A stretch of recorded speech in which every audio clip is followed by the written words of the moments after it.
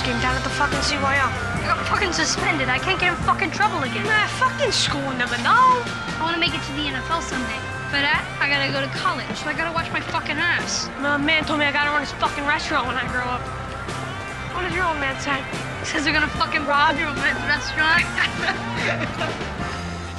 You know who I want to be? Your Uncle Dickie.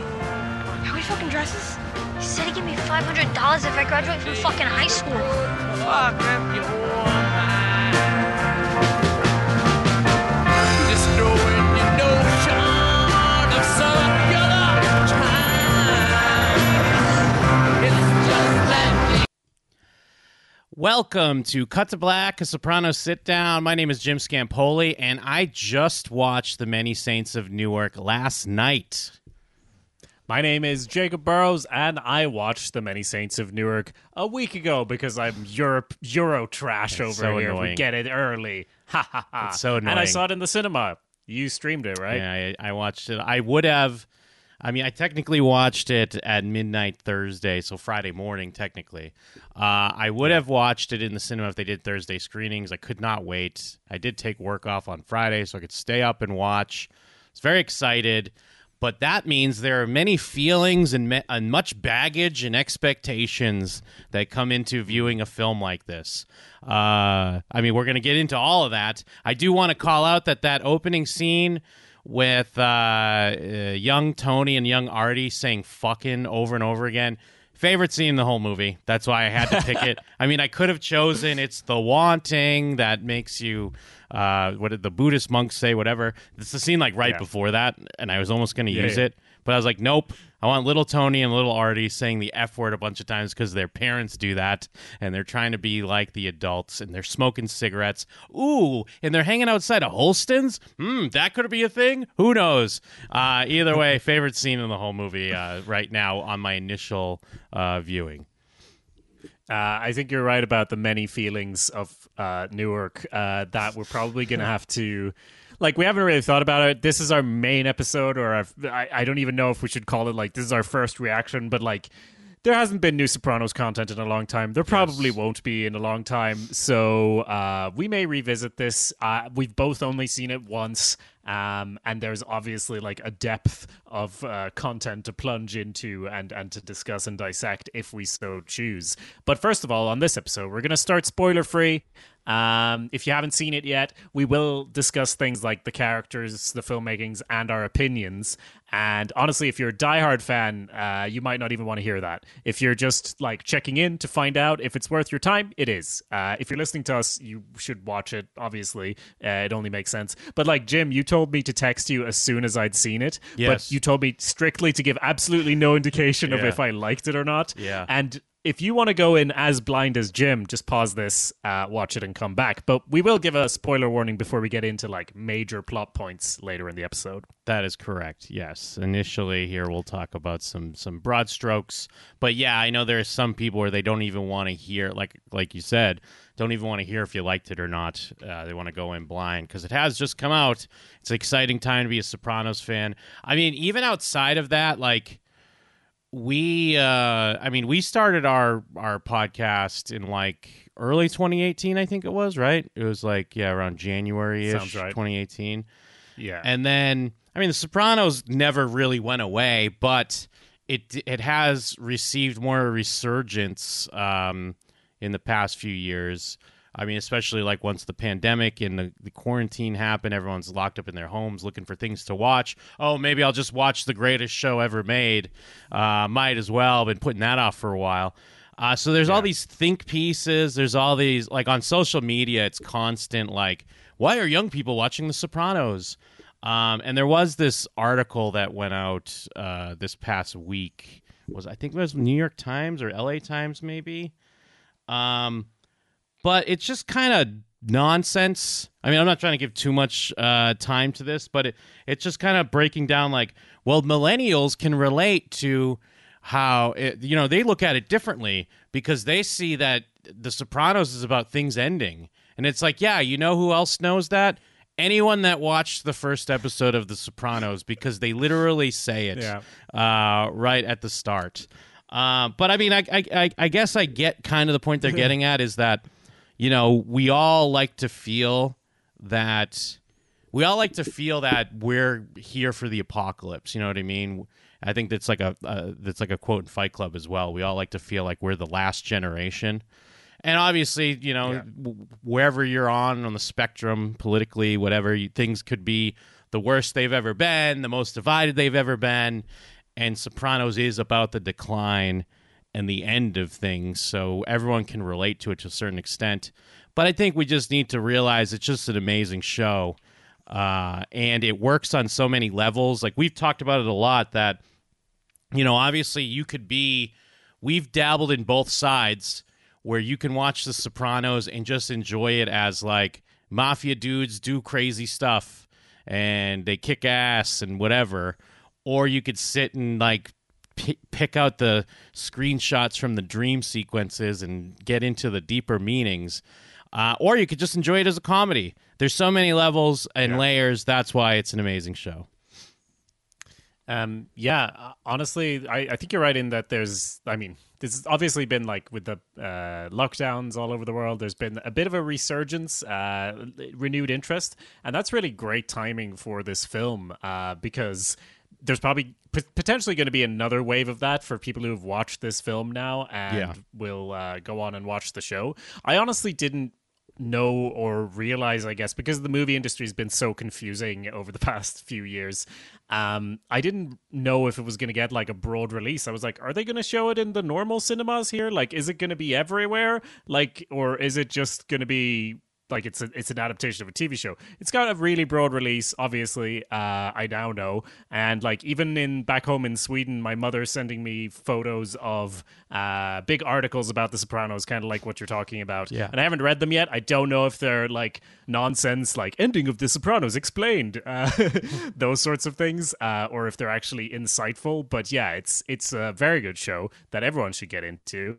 But for me, this was also like the first cinema experience in a long time. I was quite overwhelmed just by that aspect. I think my girlfriend has a picture of me like, just clutching my face, overwhelmed, not knowing what to say at the end of it. Yeah. And I guess, that's the qualifying statement of the podcast. We might revisit it once we've digested a bit. But if we can move to our summaried opinions at this stage in the game, my opinion is that it's good but not amazing. I think this film goes a long way towards working on its own as a film, and it avoids a lot of the prequel pitfalls. It actually like smashes a lot of those things, doesn't do it too bad, but it doesn't fully work without leaning up against The Sopranos, and that's kind of the short version of my review. No, I absolutely agree. But then again, I guess it's like I say that as a criticism, but also it should be that, I suppose, because otherwise it would just be, another mob movie, which is fine. I'm fine with another mob movie as well. But I can't imagine this works that well if you're not familiar with The Sopranos or have watched at least, a couple seasons of The Sopranos. It doesn't. I really don't think it stands alone. But then again, like I'm saying, I don't think it should. So it's really hard to gauge. And like I said, you come into this with so much baggage because you're coming off of like an amazing show, and you want it to in 2 hours kind of give you that same, like just deliver the same package, I guess. And it's something different, but still, calling on these references and building off of your existing knowledge of these characters, which sometimes can be a detriment. Honestly, I don't know how specific we're getting here, but I'm just going to say, like, I like the actor that plays Silvio, but I don't like Silvio. Oh my god, I have a note. I went through all the characters. My note on Silvio is worst part of the movie. Yeah, I don't like Silvio in this. It's so, because, and I think my brother even mentioned this, like, because Silvio in the show almost shouldn't work to an extent, because he's from Bruce Springsteen's band. He looks kind of silly as is, but it does work, but it shouldn't. So it's hard to then have another actor do like an impression of that. And that was the character that felt the most like we had talked about our fears of like an SNL impression. And I'm not saying the actor did a bad job. He just had he didn't really he had an uphill battle no matter what. He did great with what he could. But it's so tough to try to capture that lightning in a bottle again. Absolutely, like that's exactly what you said, that it felt kind of like an impression, and how could it not feel like an impression? But it kind of took you out of the movie a little bit, for me as well. And yeah, as I noted, worst part of the movie, but not necessarily his fault. I was just honestly relieved that I didn't get that feeling more often with everything, where people were like, oh, gabagool, you know, Yeah. minestrone, the Sopranos, and you're like, what? I kind of There wasn't too much of it. There was a moment. He doesn't have the makings of a varsity athlete, and I know that has to be there, but that was the closest I came to like, all right, like it's like I can't criticize it because again, it's such a big part of the show, so we know that moment happened. But then when it does happen, I'm still kind of like, all right, I didn't need to see it. Yeah. I felt that way about Holston's its appearance. I feel kind of differently looking back on it now. I don't feel as negative on it, but like when it was there, I was just like, yeah, of course it's there. It's got to be there. And there's a few things like that where they, you know, you should feel that way, but you don't. At least for me. So I was just happy because every prequel is just peppered with these. But honestly, if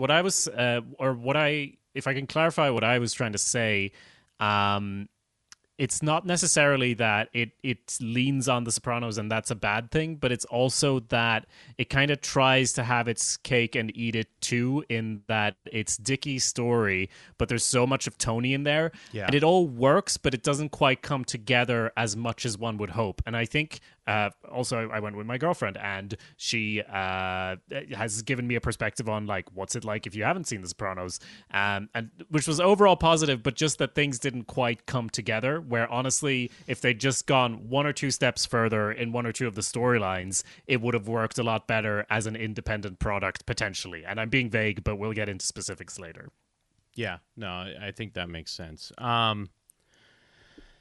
Shit, I lost my thought. But yeah, I mean, and even like Dickie to an extent, yeah, I guess it makes sense that he, you know, since Tony is supposed to have like kind of taken up a lot from him, that Dickie is almost a version of Tony that we're seeing. Like there are elements of Tony that we're seeing in Dickie, and that's how it's playing out through the movie.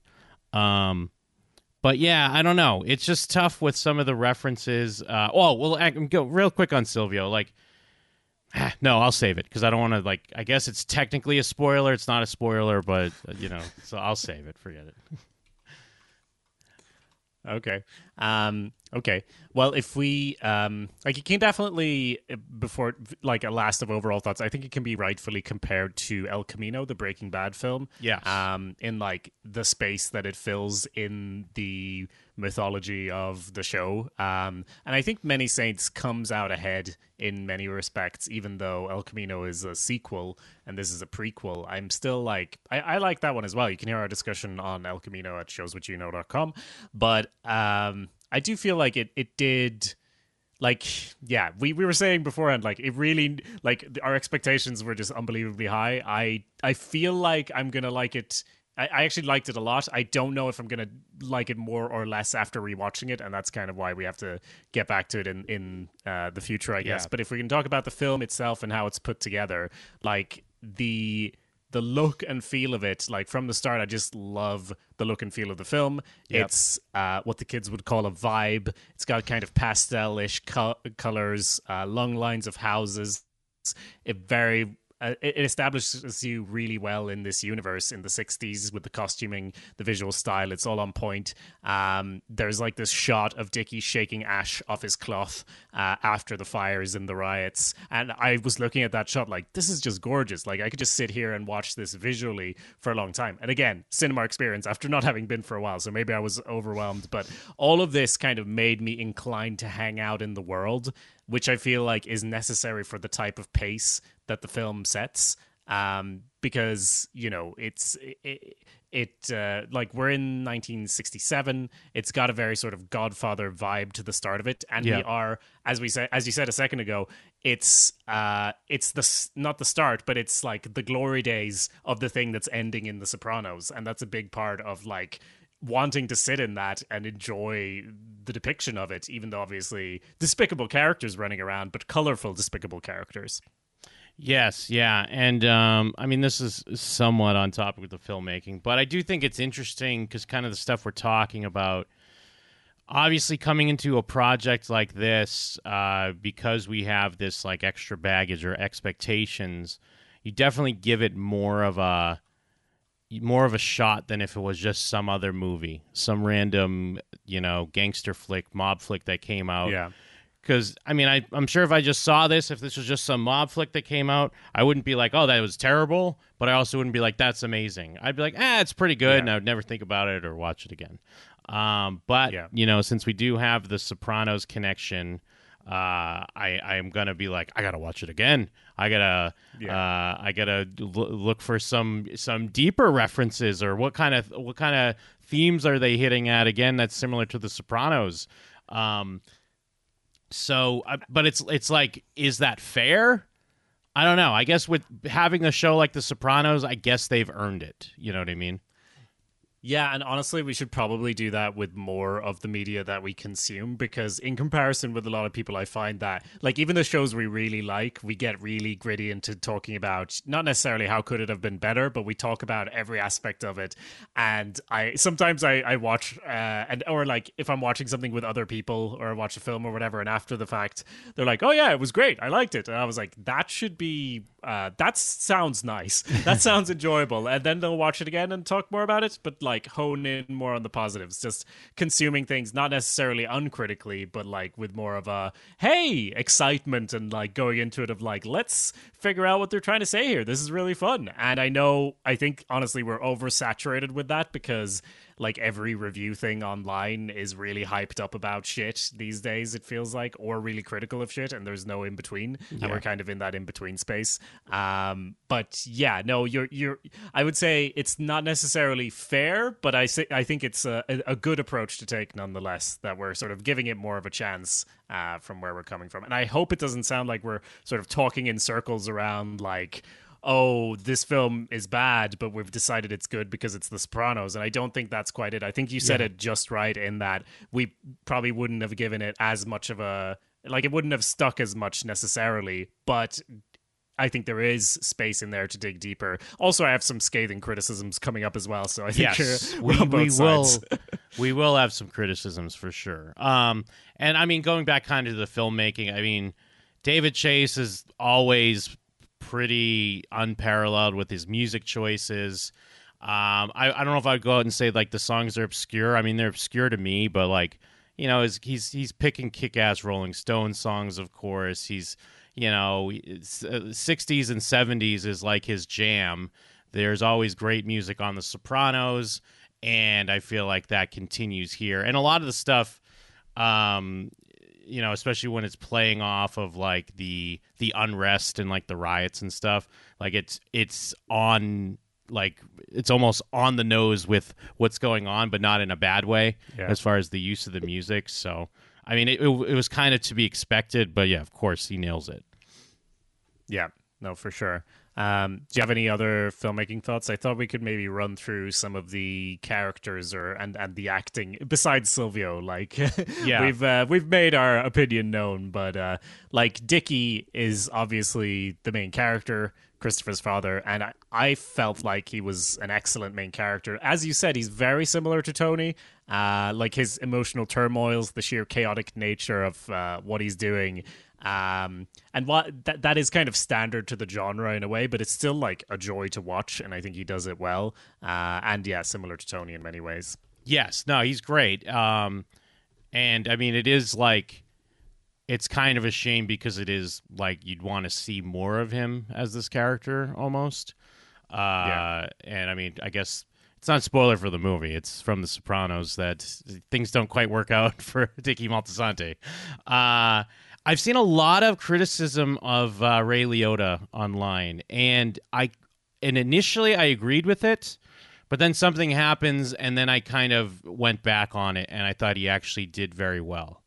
It'd be a spoiler to get into it. We'll get into it shortly, but I've noticed that a lot of people are really picking on Ray Liotta, and I feel like they're missing something on why it is the way it is. But we'll get into it. That's interesting because I jotted it down as his performance being great, and partly because of the reason you mentioned, which we'll get into. But I just enjoyed everything he did in this film, so we can chat more about that in a sec. Leslie Odom Jr., our friend Aaron Burr as Harold McBrayer. This is a character you wouldn't know much about because I don't think he's referenced in The Sopranos or anything. But we spent a fair amount of time with this character, and I don't feel like he has that much going on, and I might be missing stuff there. Yeah. But there's like this bit with slam poetry, and then he's ready to take over on the world. And this is not a critique of the acting, but it's kind of like he has some lines about how he wanted to be in the army to get a medal, make folks proud. But, he's basically been told by society that all he can do is stack paper. And he decides to do so ruthlessly and becomes an antagonist in this film. That's all fine. There's just not so much three-dimensionality that we're exploring there. And I wonder how much of that is on maybe the cutting room floor, because I read about sort of the editing, and a lot of things were sort of cut out or adapted, which I imagine wasn't the case in The Sopranos, where they had, a runtime pretty tight to hit, and you write it and then it's done. It sounded like from the editing that they, as with any film, had to sort of adapt it over time, maybe focus the story on what they want it to be about. And I felt like there were maybe pieces missing for us to be really intrigued with Harold as an antagonist. Yeah, because I do remember reading ahead of time that David Chase was pretty adamant he wanted it like under 2 hours, and it's basically like at 2 hours with credits. And I would agree. That was one of the things I was going to bring up as well, is that like him as more of a side or new character. And maybe it's just because with these other characters, we already know them so well that I definitely wanted a little bit more of Harold. At least, like you said, I get his basic motivations and what he's about.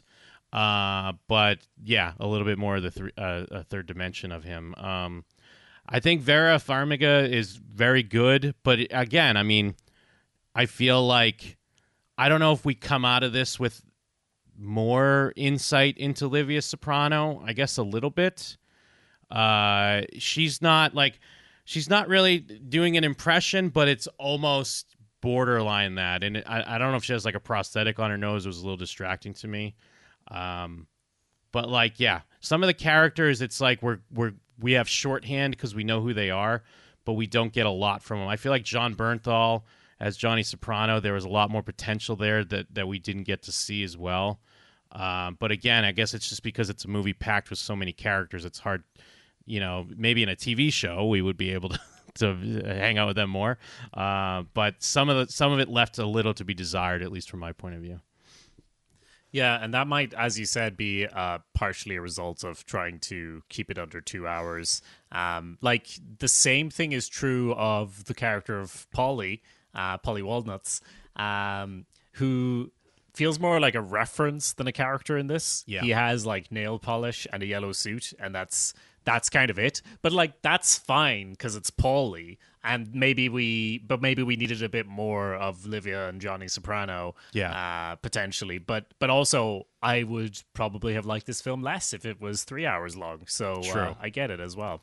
Yeah, because similar with like Pussy, like he's just more of a reference. And another one, I mean, I don't want to harp too much on timeline, but like I've always thought like Silvio and Pussy were similar in age to Tony, but I guess that's not the case because it seems like they're a bit older here.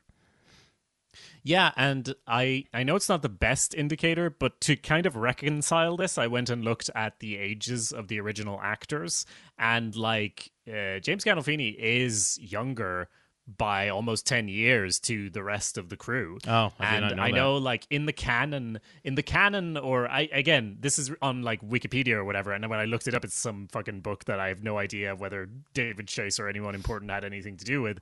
But it's previously been stated the same thing that you've assumed, that they're like a couple of years older or whatever.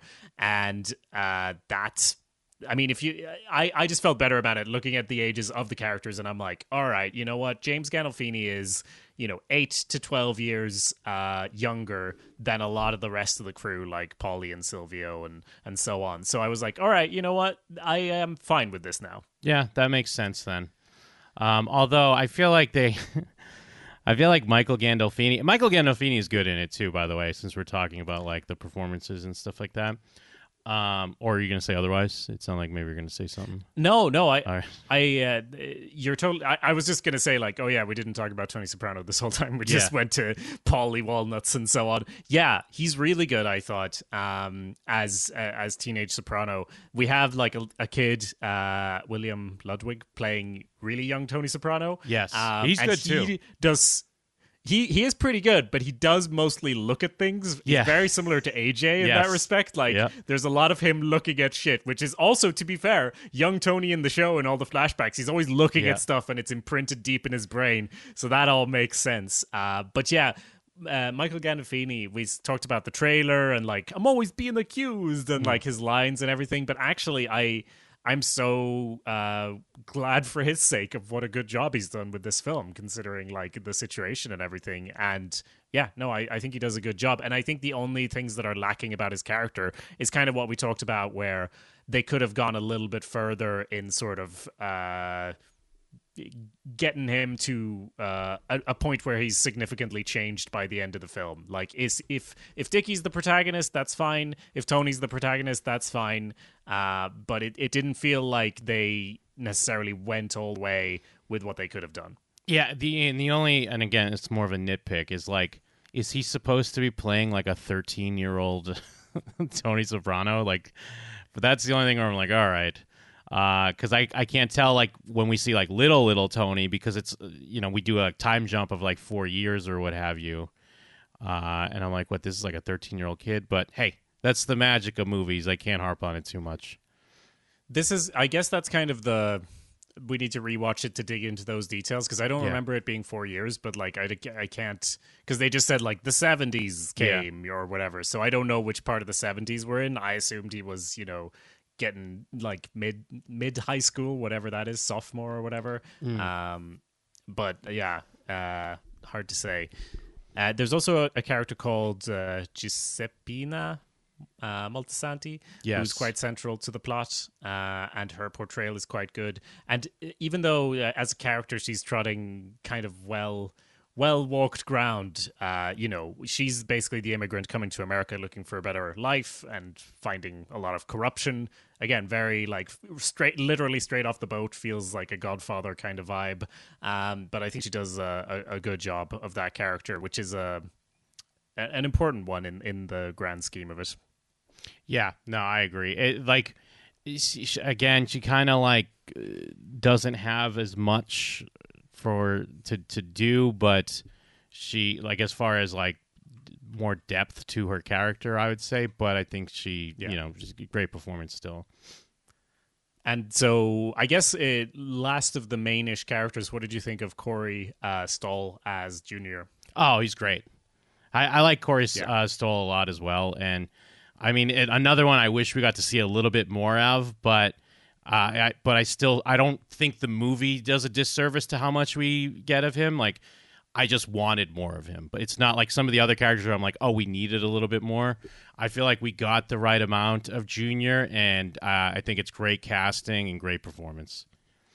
Yeah, I think it absolutely great casting. We've said it before in our trailer discussions, but you just look at him and you're like, yeah, I've seen him in other things, and I've seen Junior and stuff, so it should be like hard. But I look at him like, yeah, that's Junior. Your mother's cunt, indeed. Yeah, yeah, so, yeah. He nailed those moments for sure. So yeah, I guess we should give a spoiler warning and start getting into more details on this. So if you haven't yet, go and watch it and then come back. I think this is your spoiler warning. Yeah, it's your spoiler warning. One of the things this is so minor, but again, this is what I hinted at before. It's like we see Silvio with his comb over, so we're like, oh, okay, we get it. They're referencing that Silvio wears a wig, and then but then they also do a thing where his wig comes off later. It's like but do one or the other. I feel just have him wear the wig the whole time, and then have the moment where his wig comes off. That's all I want to say. Okay. Well, I think that's the major plot point we need to hit since we don't have time to go into everything. Silvio, honestly, was the voice for me, was the only... And I guess the kind of sideways face. And I was also like... Silvio's older than Tony, but I'm like, he's lost most of his hair when Tony's like 8 or whatever, like at the start of the film, or 10.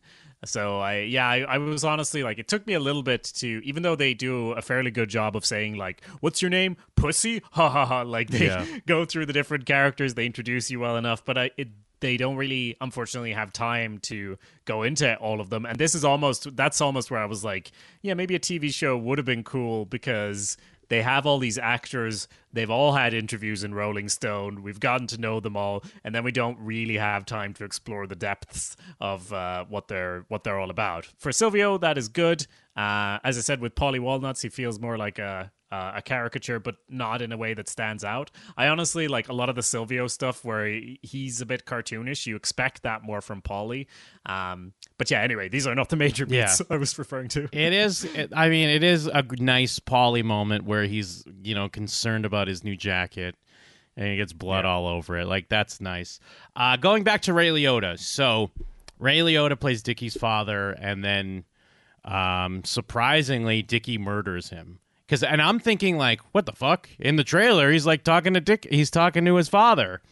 And it's an eye-rolly moment, though, when Ray Liotta comes out and he's playing his uncle. And it's like, are they twins or whatever? Like, they in Sopranos already did this questionable move in the show with, like, Patsy and, I forget his brother. Oh, yeah. But, so it's like, it's so, like, sitcom-y, and I guess, David Chase kind of has almost roots in, like, old TV.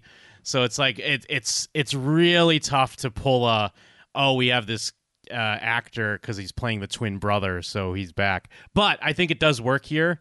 And initially, I was of the mindset of what I read on social media, where people were like, what is up with Ray Liotta's performance? But when I saw that he was playing Dickie's father, like, he was playing him a certain way, because then when we meet his uncle, I should know these goddamn character names, by the way. That's where I'm fucking up. Well, you have Hollywood Dick Moltisanti is Dickie's father. And so he is playing Salvatore Sally. Okay, yeah. So he is playing Hollywood Dickie, like, a little bit over the top, grandiose, and, like, initially I was like, what is going on here? But then when that character dies and when he comes back more as the, cold, murderous version of, like, his uncle, I was like, okay, this actually works, because I'm seeing different layers of his performance now, and now I get what he was doing earlier. At least that was my take when I watched it. It should feel tacky. He had a twin brother all along. But in the context, the swerve got me so good. Yeah. Like, when he gets killed, it's such a good twist. And I thought for like probably a full 5 minutes that the prison clips from the trailer were filmed specifically to fuck with us. Yes. And I think that's an example of... I don't think it's bad what actually happened, but that's me expecting a more grand gesture in the storytelling than it actually was. Or not in the storytelling necessarily. But and I don't think it was a bad thing, but I was kind of like... I was waiting for David Chase to pull the rug out from under me in an even greater way. This is kind of a large way, but I was genuinely like, those clips didn't even happen. They're just fucking with us. Like, the ads for The Sopranos. It's finally there. I could experience it in real time. But it wasn't that. He had a twin brother all along. And honestly, I didn't find his performance at the start bad. I can see why someone would, or it's very, like, over the top, kind of cartoonish. It doesn't have a lot of depth to it, but I also feel like we're dealing with very standard tropes at the start. Like I said, besides immigrant coming to America, we have big family get-togethers and celebrations. It's essentially a lot of Godfather and other films in the genre type stuff. And his character is over the top in a way that I don't find unbelievable, you know? I do find it believable, I should say. So, yeah, I really like that. But then when he came back, he was in prison. I thought that was also a really nice part of having Dickie, you know, give his own what's it called when you go to a priest? Confession. Yeah. Like his confession / therapy throughout the latter parts of the film is talking to him, and it allows for some really good, insightful conversation. And the way he plays Sally is obviously very different. But yeah, they really are two sides of the same coin, and I think he does a stellar job of it. Yeah. I almost, in the same vein how you were thinking it was just for the marketing, I'm thinking like, oh, here David Chase goes again. We're going to have those jail scenes are like in a dream that Dickie's having, and he keeps seeing his father and having these conversations. But no, it's just a little more simple than that. Just his twin. And yeah, you're right. They're great stand-ins for Tony and Melfi type scenes where we get to have Dickie. What's interesting is like, and I guess it's because we don't have episodes, because we see in these moments that Dickie wants to be a good person, but then I never got the sense that he actually wanted to be a good person. But I guess maybe that's the point, because in any other scene he doesn't want to be. And actually, now that we're kind of on the topic, is that blind baseball is a lie, right? Like he doesn't actually do that. That was a weird fantasy. He was just telling his uncle that he does, or what was your take on that? That's interesting. I didn't read it that way, but I'd say that's possible because just as you said, it's not out of the blue exactly, but it's kind of the thing that Tony does as well. Yeah. Where he'll go on these rants about how everyone's the worst and everyone's an idiot except him. And, you know, if people could just do this or people could just do that, it'd be a better world. But then he goes and does the most despicable thing imaginable and then just sits on it, you know, and likes to pretend that he's always being accused. Yeah. So yeah, it could be. I would have liked that to be a bit clearer if it was, but it also, maybe it's the way it's filmed is very like dream sequency, but I thought that was more stylistic than it was, you know, here's a dream. That's what got me, just the way it was filmed and the way everything was so idealist and compounded with just the fact that almost everything else he was saying was a lie when, you know, he's talking about how people died and stuff like that. True. But yeah, I mean, I even forgot about it till just now, and I was like, oh yeah. So I mean, those are going to be fun things to go back to when we watch this movie. I'll rewatch this movie, I should say. But yeah, like I think seeing the other side or the other character Leota gets to play does, even if you thought his performance initially was rough, I think it explains it more and puts it in a better spot. But I don't know. Honestly, just talking about the movie now, I'm getting more excited about the movie for whatever reason. So this happens to us sometimes. Yeah. And then going back to Leslie Odom Jr., Harold McBrayer, it's tough because I know we're going to be jumping around a bit, but like, we have this mid-credit scene almost, not barely mid-credits. It's like we get a couple titles flash, and then we see him again. And I don't know what that means. Does that mean, because there's all this talk now of David Chase saying, oh, maybe we'll do another movie, maybe we'll do something. I feel like if they do something, it's clearly going to be on this character. It's not going to be the young Tony Soprano show. Am I wrong for thinking this? I was confused by that scene in the theater because they end on a fairly strong shot that I'm sure we'll talk about for a bit. And then it kind of has the first part of the credits and then it has this scene. And so I was watching it going like, what is even happening here? But on a rewatch, I think I understand it better because so what's happening there? Because I just... in the theater, I was just like, what? Okay, he's giving money to someone, some guy's looking at him funny, and he's like, hey, what's up? He's moving it on up is what's happening. They're just moving into this house that was sold. And so it's kind of reconnecting to Johnny Boy and his racism. And I think it's touching on this theme from basically mostly the first half of the film, but I mean, it's throughout. It's all the race tensions, and like the setting of it in the Newark riots between and the tension between the Italian American and African American communities. Like that's supposed to be a central thing, and I think that's what Harold's. I mean, it's obvious that that's what Harold's character versus Dickie's character is supposed to express. But at times throughout, I don't really feel like it's touching that deeply on the theme. It's more like these guys have it out for each other. Yep. They're fucking the same girl. They want the same money. And that's all cool. But like, yeah, Dickie gives Junior a harder time than he does Harold. And so I think what this scene is supposed to be is him moving in on up.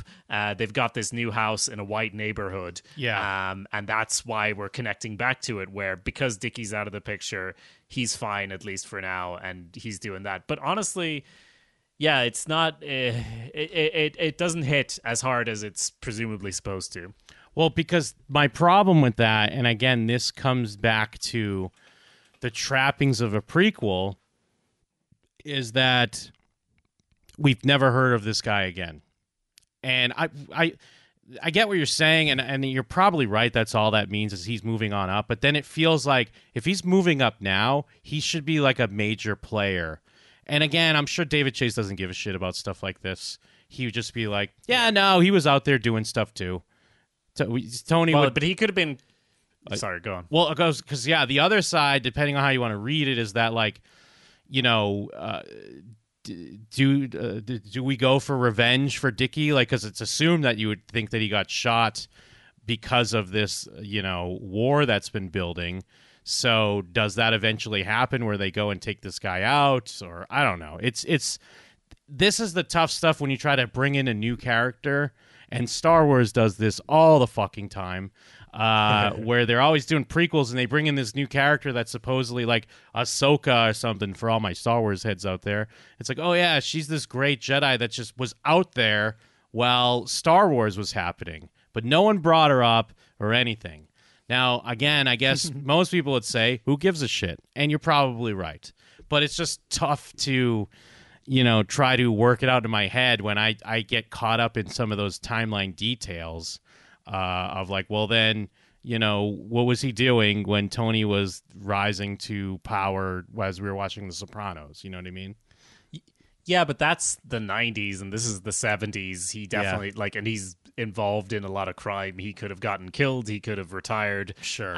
It could also be, you could also read the scene as the opposite of what I said, that, you know, he got what he wanted in a sense. He, you know, he did stack the paper and now he's moving on up, but everyone around him, all the white people are looking at him and still hating him. Yeah. Like he could be just killed by his white neighbor or something, you know?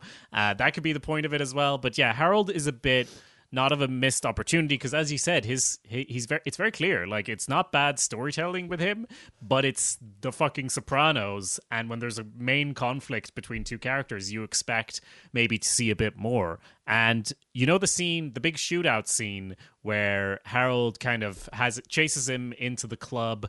He shoots through the door, and they look at each other through the door. I read it as Harold just leaves because he hears the sirens and like knows it's time to go. My girlfriend read it as, why did we not find out why Harold chose not to kill Dickie? Because that is another potential reading of it. Like, yeah, there's sirens, but whatever. There's been like 100 gunshots. Just like pop him and run out. And I think the ambiguity of that is kind of the problem, in that we don't really know any more depths of the character, so we're kind of forced to assume, both with this and the ending scene. Yeah, and it's always, because it is The Sopranos, like you mentioned, and it's David Chase. I mean, I kind of knew going into this that even though we're seeing this rivalry build up, that clearly that's not going to be... Like, if you went into this and you thought that because of the setup of their rivalry between Dickie and Harold, that was going to be the cause of Dickie's death, you were not paying attention to The Sopranos. And it almost would have been a subversion by David Chase on himself to have Harold be the one that takes Dickie out. You know what I mean? So I guess I kind of knew that wasn't going to really go anywhere, but it's tough to... and they're like you'd mentioned, we're dealing with like racial tensions and kind of big stuff. That's still things happening today. But does it earn that? Like, does it play out with those themes to, I'm not that they could solve race relations, but does it earn some of the weighty things they're going for? I'm not sure it does. Yeah, and yeah, we can get more into the ending and that. And when I was talking about like half measures, it's not that I necessarily was chomping at the bit to see Tony's first kill, but tell me that something like that would not have made the ending more satisfying, because he's being bounced around so much throughout the film of like, where will he end up? What will he become? And imagine you haven't seen The Sopranos and they just do like the pinky thing at the end, which is cool and symbolic, but also Dickie just got murdered, and I don't necessarily want Tony to go and kill the guy, but I also felt like that would have been a natural climax to him definitely choosing one of the paths in front of him, which is what he's sort of been going between, and getting to see that visually expressed and actually happen. It would have been just a lot. Well, yeah. Again, I don't think would have been a good ending. He wasn't looped into the gang warfare going on. But I feel like a frustrated kid running off and grabbing a gun and getting into a gunfight. That part of me is like, stop it, Jacob. You're asking for gratuitous cool shit to happen. You're the dumb viewer. But then I'm also like, yeah, but also it didn't. Like, there was so much time spent with Tony, and the conclusion of it was a pinky swear. Yeah. Yeah, I mean, I don't feel like it's tough, because I know this isn't about Tony Soprano. I mean, it is a bit. But even like, I don't feel like we got enough of teenage Dickie and Tony. I mean, we have him give him speakers or whatever, and then he decides like, in classic I'm gonna die fashion, he decides like, I'm gonna do good by this kid, you know what I mean? But by doing good by him, maybe this is the worst mistake I could make. So I wish there was more to that. I feel like they build it up pretty well with the younger Tony, and then when it's teenage Tony, there's not enough there. And again, maybe this is what we talked about before, with things being edited to hit like a runtime or what have you. But I don't know. It's just the young Tony. I never got the impression that teenage Tony was never gonna not be a mobster. So I don't think it really hits that hard. That because Dickie dies, that it sets him on this path. I feel like he's already on that path, and maybe that's the point. And I also do agree with you. It would have been nice to see if there's some sort of, AJ-esque scenario where he goes to try to kill Junior and he drops the gun or whatever, like something like that. But that also, us talking about that, David Chase would be like, yeah, of course. That's why I don't give you that. That's why you don't see them trying to go for revenge for Dickie Moltisanti, because I know that's what you want to see, and you're not getting it.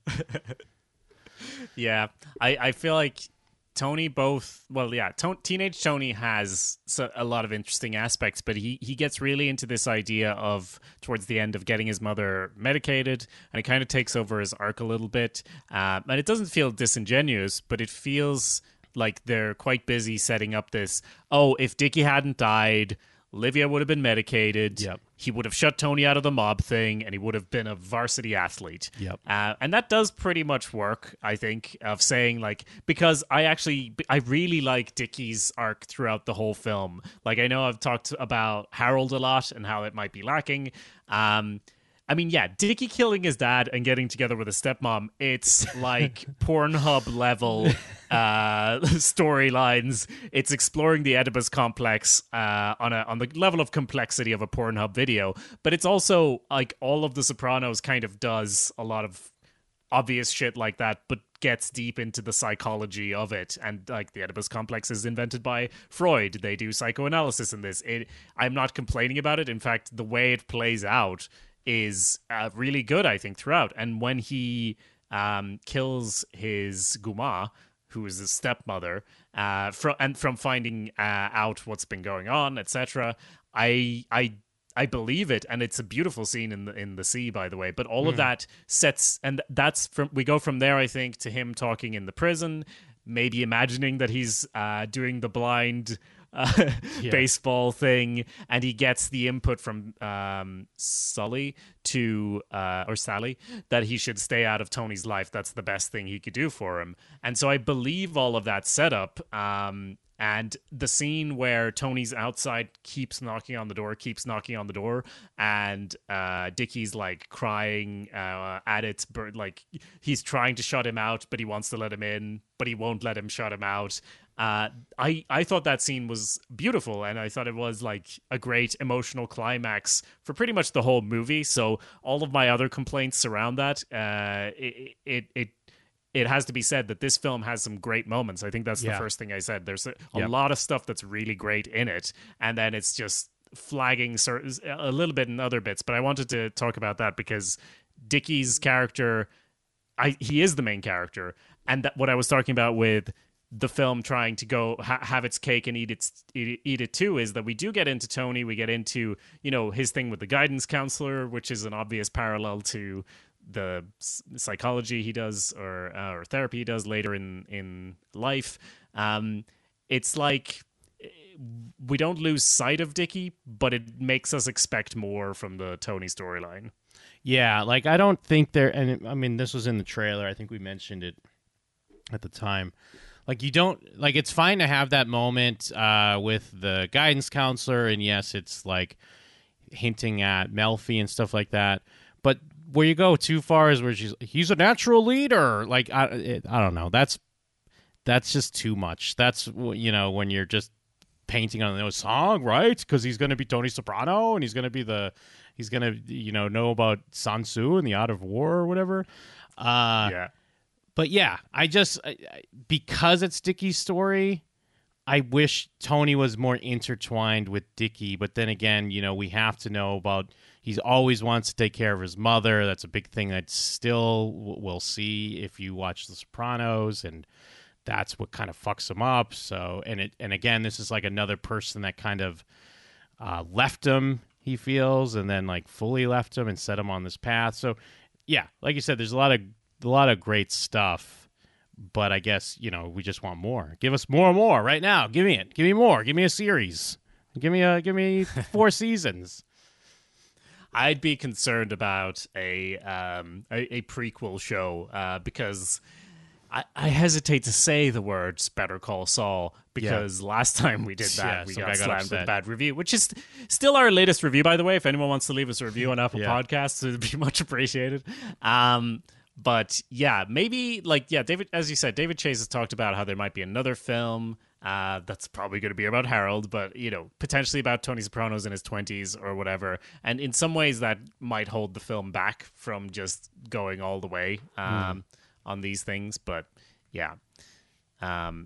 Before we leave this point, showing him in Halston's, it first made me roll my eyes. But looking back, it seems like it's connected with Dickie and his decisions around what's happening, and Dickie passing away, etc. In that, and Halston is the place where Tony, spoiler alert, dies. So it just made it feel less like reference for reference sake. Go on. But yeah, I feel like it. I get what you're saying, but I feel like it adds a lot of weight. Like it's different than seeing Los Hermanos Polos or whatever, Polos Hermanos. I feel like it adds a lot of weight, and I feel like because there's still so many people that are like, no, the audience got whacked. I actually got an argument with someone on Twitter about this. It's like, no, Tony's alive. It's we, the audience, that gets whacked. People love that theory, by the way, which, again, it's fine.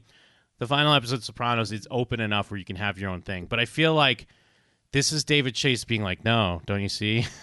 I'm telling you again. Because even like when young Tony's like, I don't want that to happen to me. I don't want someone just coming up behind me and shooting me. Like, that's telling you, hey, audience. Because David Chase doesn't want to say it. But when little Tony is like, oh, I that's not what I want happening to me. And that's the same level of the guidance counselor saying, this guy's a great leader. I mean, he's going to lead the mob one day, clearly. He's going to manipulate his uncle, make his uncle think he's the boss. But, young Tony saying that, and then Yeah, like it is almost, it's borderline just a reference for reference, but it made me feel better about using that opening clip of young Tony and Artie swearing, because then when it cuts like to the wide and you have Holston's and it really is like towering over, like your inevitable fate is towering over you. And then the fact that, yeah, he then goes back there and it's tied in with the death of Dickie, and just like it's just like death, death, death, Holston's and ice cream and onion rings, like they're all there. And I mean, that reminds me, Where's the eggs? Where's the fucking eggs, though? Yeah.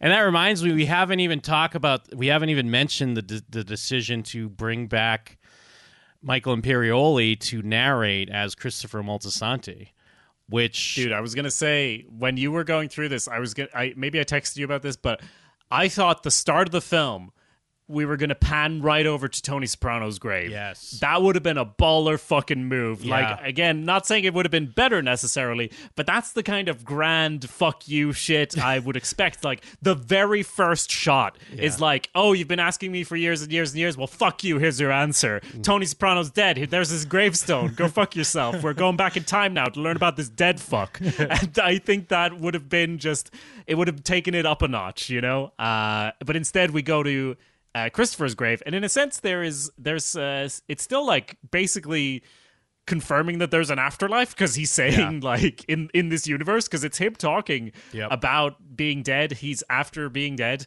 just after dying, as they'd say in Ireland. I would think at the very least it kind of confirms the people go back and forth on the dream episodes where Tony's Kevin Finnerty. I feel like in a weird way, it kind of confirms that is like he was in like a weird limbo potentially. I do love. I mean, I don't know if I'm in love with the choice of having him narrate it. I mean, if you did go into this and not watch The Sopranos, they kind of are like, hey, fuck you. We're going to tell you plot points, because he does say that's my Uncle Tony. He strangles me, but that's much later.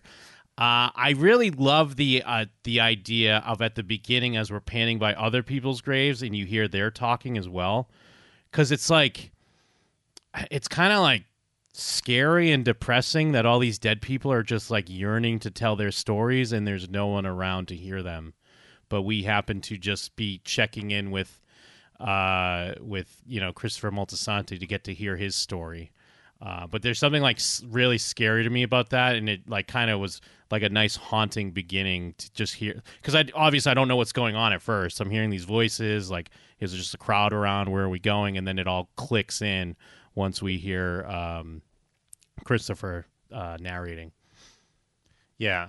I felt like Christopher's voiceover was a bit like a half measure. Yeah. It's starting with like, there's my uncle, he choked me to death. In a way, it's a fuck you to people like my girlfriend who haven't watched The Sopranos and now wants to watch The Sopranos, because I had to be like, yeah, that's not like season 1 shit. That's like there's only 3 episodes left shit. Yeah, I'm a little annoyed that they did that to you. I'm not gonna lie, because that their relationship is so important in The Sopranos. I guess it does make sense. It does have a purpose in that the film, for what it is, it needs to build the ominous nature of what Tony will become. Because if you don't have that, it's going to be like if you watched fucking Star Wars Episode 1 and you're like, who gives a shit about this Anakin kid? Like, what is going on? Like, why are we focusing on him? But I feel like at the same time, leaving that out and just telling us a story, and that's like it might have made for a better story if you didn't have to rely on it. At the same time, it's fucking Sopranos film, and if they had none of that, like none of those types of references, I feel like it wouldn't work out either. So it's kind of and it also doesn't appear much in the film at all. Like, honestly, it's here and there sprinkled in, and it makes me wonder about if that was always the plan or not.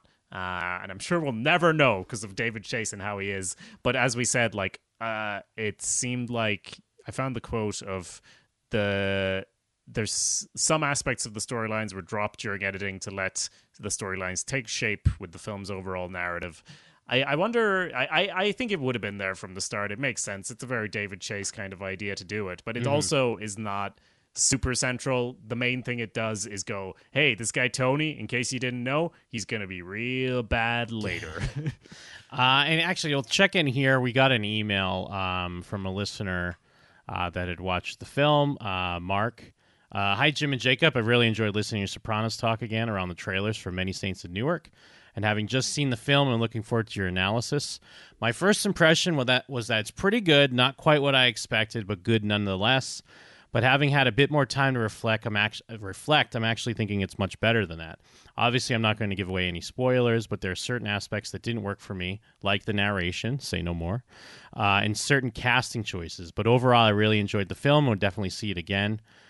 Incidentally, the Guardian newspaper in the UK recently ran a list of the top 30 mobster movies. This predated the release of Many Saints, but I think it could find a place on that list. Whereabouts, I'm not sure. But what I do know is that they've got their number one wrong. They placed Godfather Part 2 in the top spot, with Part 1 third and Goodfellas in between. No problem with Goodfellas at number 2. It could even take first, and those films would always make my top 3 mob movies. But I'm with you, Jim. That's me. The Godfather 1 beats 2 every time. Absolutely. I know that doesn't have anything to do with Many Saints in Newark, but I wanted to read it anyways. But I actually read, I saw that article because we were basically like, what are we going to do with the Cut to Black feed? Should we do more mob films? And I was looking at it and I was like, number 2 at the top spot. Come on. I had the exact same thought. Yeah. And if I can reconnect it for a second, the genius of The Godfather 1 is the simplicity of the story, or perhaps like focus is a better word for it, because it's got like levels to it, but it's an incredibly focused story in what it tries to tell. And that's kind of where Many Saints is really different at least it feels different to me, in that it's kind of trying to do a few different things. It's got a lot of balls in the air, and some of them are fucking whacked out of the park. But then other bits, maybe not as much. Yeah, I agree. So yeah, I could but back to the narration. It's weird because I don't love it, but then I'm also kind of glad they have it in a weird way. But I also, I was also even a little annoyed with the spoilers, even though it's been 14 years. You should watch Sopranos by now. So it's an interesting choice. And I mean, Sopranos always loves to play around with death in the afterlife. So it does fit right in there. And I guess just for the fact that they were able to then bring back, I think when we talked about the episode where the line is in it, I mentioned how it is like, it's an iconic, almost a single line that kind of could just like completely describe the Sopranos, is when he's Sacre bleu, where is me mama? Yeah, that's the guy, Adriana, my Uncle Tony, the guy I'm going to hell for. But of course now it's the guy I went to hell for. And then when it's, again, there are these things that should not work, but with the Sopranos theme kicks in, you can't help but be like, fuck yeah. Fuck yeah. Let's fire up the pilot right now. Let's watch the whole series. It had me a bit conflicted, to be honest, the ending theme, because that felt like a movie exec kind of decision rather than like an artistic one of like, no, you gotta put the theme there at the end. I loved it, and while the credits were playing, but yeah, the guy I went to hell for, I forgot about that line. I'm so sorry. I am going to rewatch The Sopranos after this for sure. But I've only watched it once in full, really, diving into, obviously, all the episodes in detail. That's a line that almost distracts from the pinky swear and that at the end. And yeah, with the pinky swear, I feel like I grasped the symbolism of it, but it still left me wanting a little bit more. But then we get another scene. We already talked about the scene with Harold at the credits. So it was just kind of, at the end, as I said, I was just clutching my face. I got a picture of it. I'll put it in the description. And then, I mean, yeah, we need to mention the reveal that Uncle Junior is the one behind Dickie's death, which I did message you before. I mean, I'm not saying I'm a genius, but when Junior falls and Dickie's laughing at him, I'm like, oh my fucking God, Junior kills Dickie. And obviously there's more to it than just him falling and being laughed at. Like, he's, Johnny Boy Sopranos telling Junior how Dickie is stepping up and doing great, and he's younger than you. Dickie's this guy that everyone thinks is cooler than him, and if you know anything about Junior Soprano, he's not going to let that slide. I've seen some people say that this confirms that cop that Christopher kills did not kill his father. I would say not necessarily, because we still don't see the gunman. Someone else does the shooting, so very easily could still be that cop that Christopher kills, which would be really interesting if that is the case, because then it would come out that everyone does kind of know that maybe not necessarily Junior was the one behind it, but it wasn't due to their race war that was building between like the black community and the Italian community. So yeah, remind me what the situation is in The Sopranos there. People know that it was this cop, or is it just Tony that knows this? No, well, there's just that episode is it the beginning of season 4? Yeah, it's beginning of season 4. Because that's when Tony's looking to groom Christopher to be like his main guy and insulate him from everyone else. And he takes Chris out, and he's like, the cop's celebrating his retirement. He was like an inside guy for them, like someone on their payroll, but now he's retiring, so he has no use. And that's when he tells Christopher about how, or Christopher brings up like he was carrying TV trays for him or something like that. I mean, they do mention the TV trays, so that is confirmed from the film. And he came and shot him. And then he gives that information to Christopher, who takes this cop kind of hostage in his house, and the cop's pleading with him, saying it wasn't me, they're setting you up. And that's when he basically says, like, it doesn't matter, like, whether you're the guy or not, he wants you dead, so might as well. And there's always been the question, like, was Tony just fucking with Christopher? Like, is it a lie? Yeah. But I would almost guess it would be more interesting if it is still true, and it just became known later on that maybe not that they knew that Uncle Junior specifically is the one that did it, but they knew that one of their associates hired someone to kill Dickie, and it was just kind of like, well, business goes on. These relationships really don't mean that much in the end when it comes down to business and money. Yeah, I don't know. I could go either way, because I feel like if Tony knew who killed Dickie at any point, he would have just gone and killed them or had them killed, right? Yeah. Because in this film, Dickie's his fucking dad. He's more of a father figure than his dad. And on that episode of The Sopranos made me think that, and I think it makes Christopher kind of question as well, did Tony actually kill my dad or whatever? Because he's a fucking manipulator, and like he could just, everything he says is a fucking lie. But given what we see in the film, it's like he could have. Yeah, I feel like he would have, even if he doesn't do it at the end of the film, like I was, begging for the simp that I am. I wanted to see Tony rush off and try to kill this guy, whoever it may be that's behind it. Even if we don't see that, I feel like Tony knowing who it is and then not doing shit about it doesn't quite sound right, unless it's just decades of becoming calloused and detached from everything. That's what I think it is. And when I'm also, this is somewhat off topic, but I just reminded myself I didn't pull the fucking... Actually, is this it here? Let me see if I can pull it real quick now. Try to do it on the fly. It's not going to be exact. How am I supposed to enjoy a Broadway show with my children and their pot? Ma, I don't smoke pot. Well, your sister comes in here smelling like a gypsy. Well, I'm not my sister. I'm always being accused. Oh, poor you. I need to add the new "poor you" to the soundboard.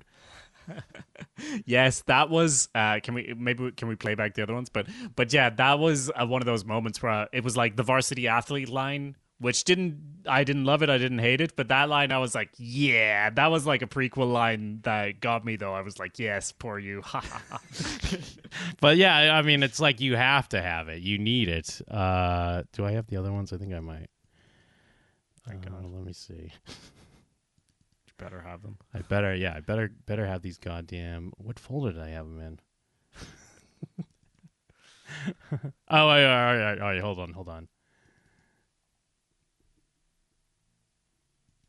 Oh, poor you. Yeah, we have that, of course. Oh, poor you. Then we have his mistress. Oh, poor you. Then, of course, we have Tony. Tony himself. Poor you. Then we have AJ. Oh, poor Generations. I think that was another Tony. you. Oh, poor you. Yeah, and of course another. I think Tony has like the most. Yeah. You know what we didn't do though? I mean, we could have brought back the death counter for this, officially. Yeah, we'll do that on the rewatch. Think it through. We'll have to do that on the rewatch for sure.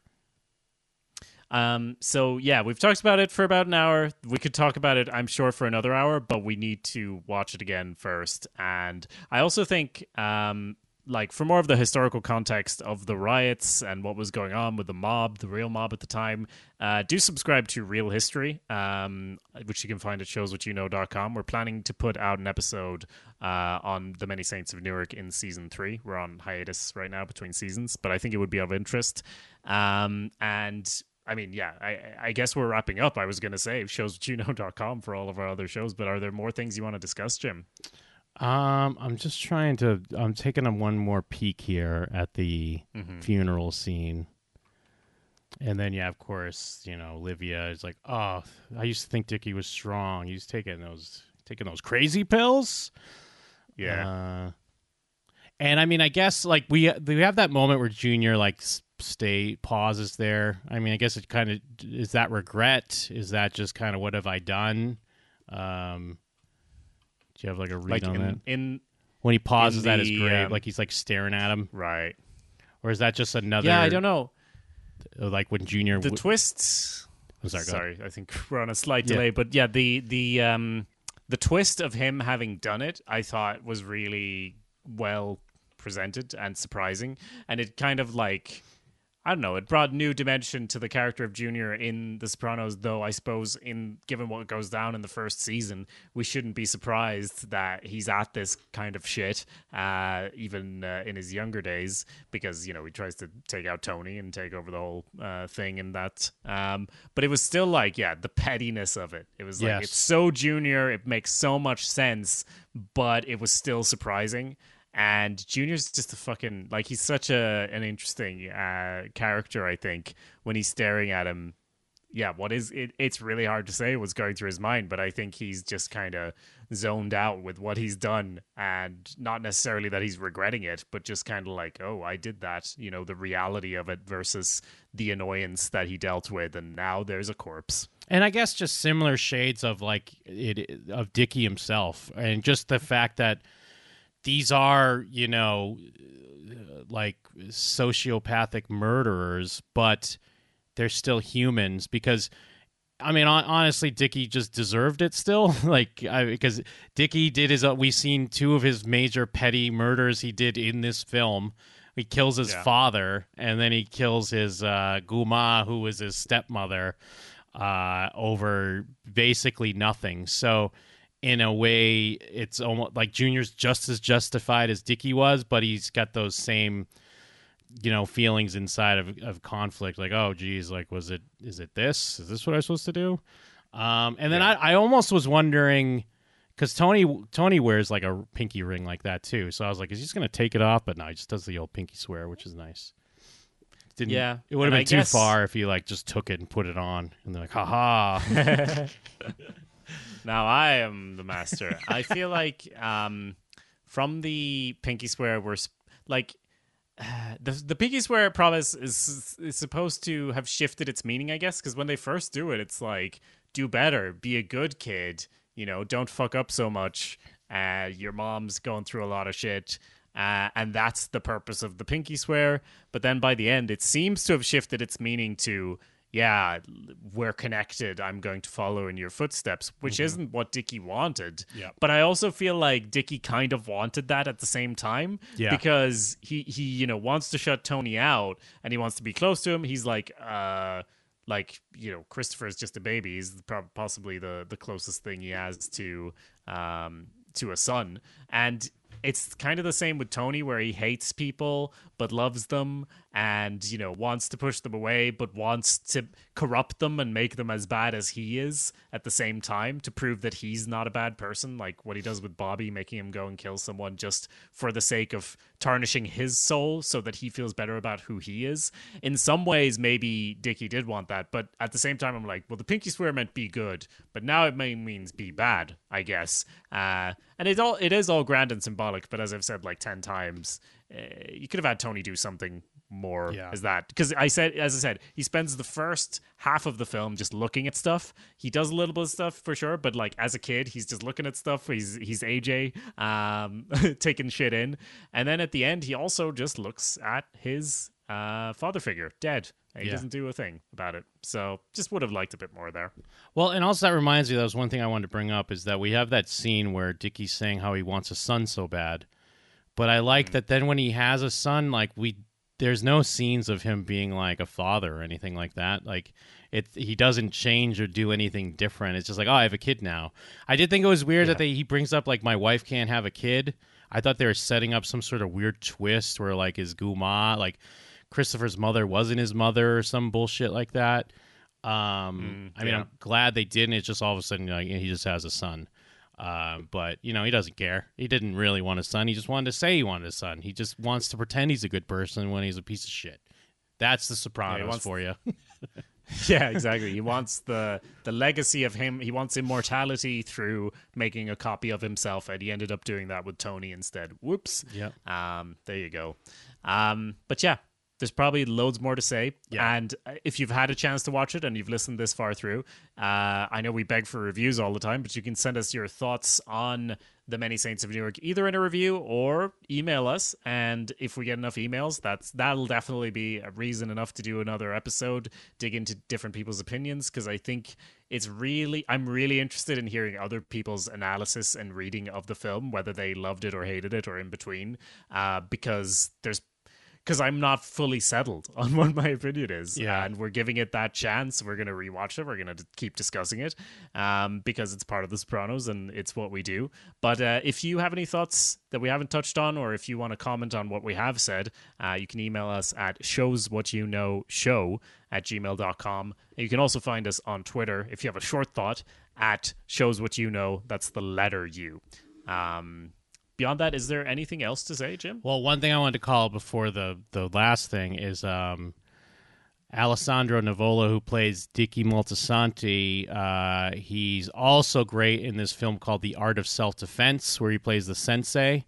And it's a movie I've been wanting for us to discuss on our Cobra Kai podcast, but maybe we'll have to discuss it on both because I think it's worth checking out because he's great in that as well. And also, I'm seeing that he's a Boston native. Good for him. So, yes, outside of that, there's only one thing left to say. What's that? Cut to black.